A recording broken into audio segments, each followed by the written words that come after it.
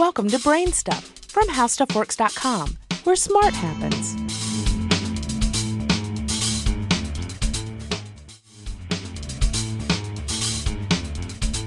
Hi, I'm Marshall Brain with today's question. What is low E glass?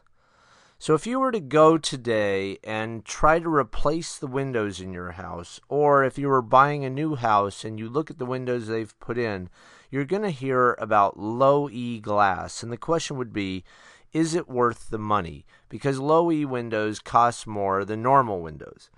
So if you were to stand outside in sunlight on a normal sunny day, you're being exposed to 3 different types of light. There's infrared light, visible light, and ultraviolet light. When you're inside and looking out through a window, you really only need to see the visible light in order for the window to do its job. The window can go ahead and block all the ultraviolet light and all the infrared light, and you'll still see the same thing through that window.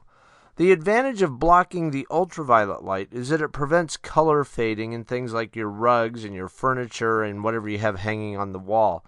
The advantage of blocking infrared light is that it keeps summer heat outside the house and it helps keep winter heat inside the house. In other words, it improves the energy efficiency of the window.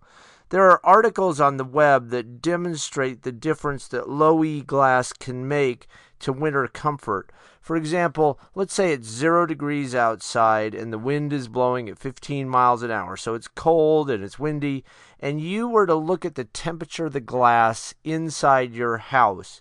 If you just had a normal single pane of glass and you took its temperature, it would actually be at 26 degrees. It'd be below freezing, and you could have frost forming inside your house. Obviously, if you were to stand next to that window, it's going to feel cold because it is cold. It's lower than freezing. If you were to put in normal double pane glass and measure the temperature of the glass, it would probably be at about 35 degrees, just above freezing. If you stood next to that window, it'd still be cold. Now, there's 2 types of low E glass you can buy. There's hard coatings, which is a very, very thin, transparent layer of tin on the outside of the glass.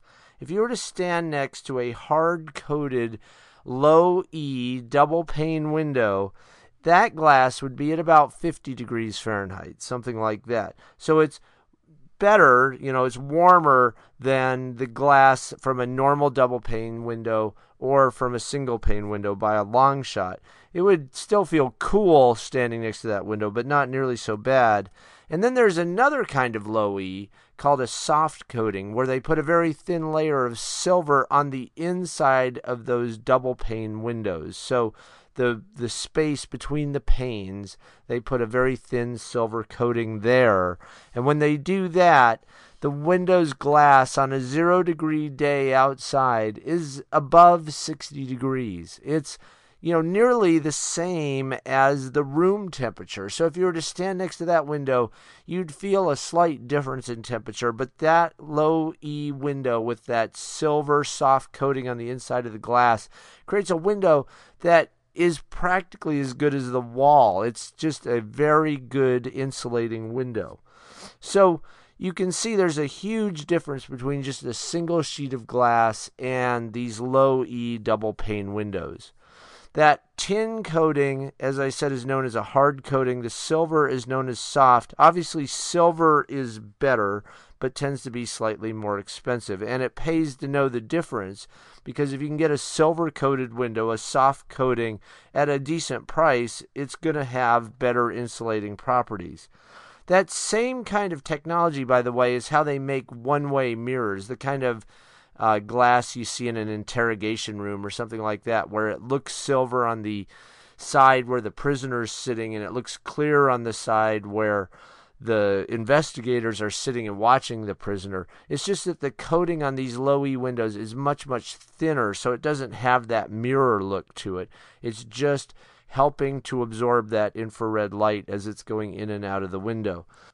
One thing to keep in mind is that these metal coatings on the glass actually do reduce some of the visible light. So when you look out the window, you aren't really going to be able to tell it with your eyes, but if you were to use a light meter or something like that, there's less sunlight coming through because the metal blocks a little bit of it in the same way that a one-way mirror blocks light.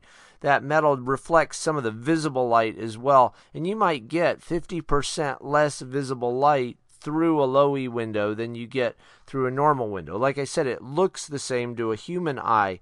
But if you have house plants, it's not going to look the same to them. If you're replacing a single pane of glass with these fancy double pane argon-filled low E windows, plants inside the house are going to see a decrease in sunlight, and you may want to take that into account. You probably want to have lower light house plants inside your house if you're going to put in low E windows. For more on this and thousands of other topics, visit HowStuffWorks.com. And don't forget to check out the Brainstuff blog on the HowStuffWorks.com homepage. You can also follow Brainstuff on Facebook or Twitter at BrainstuffHSW.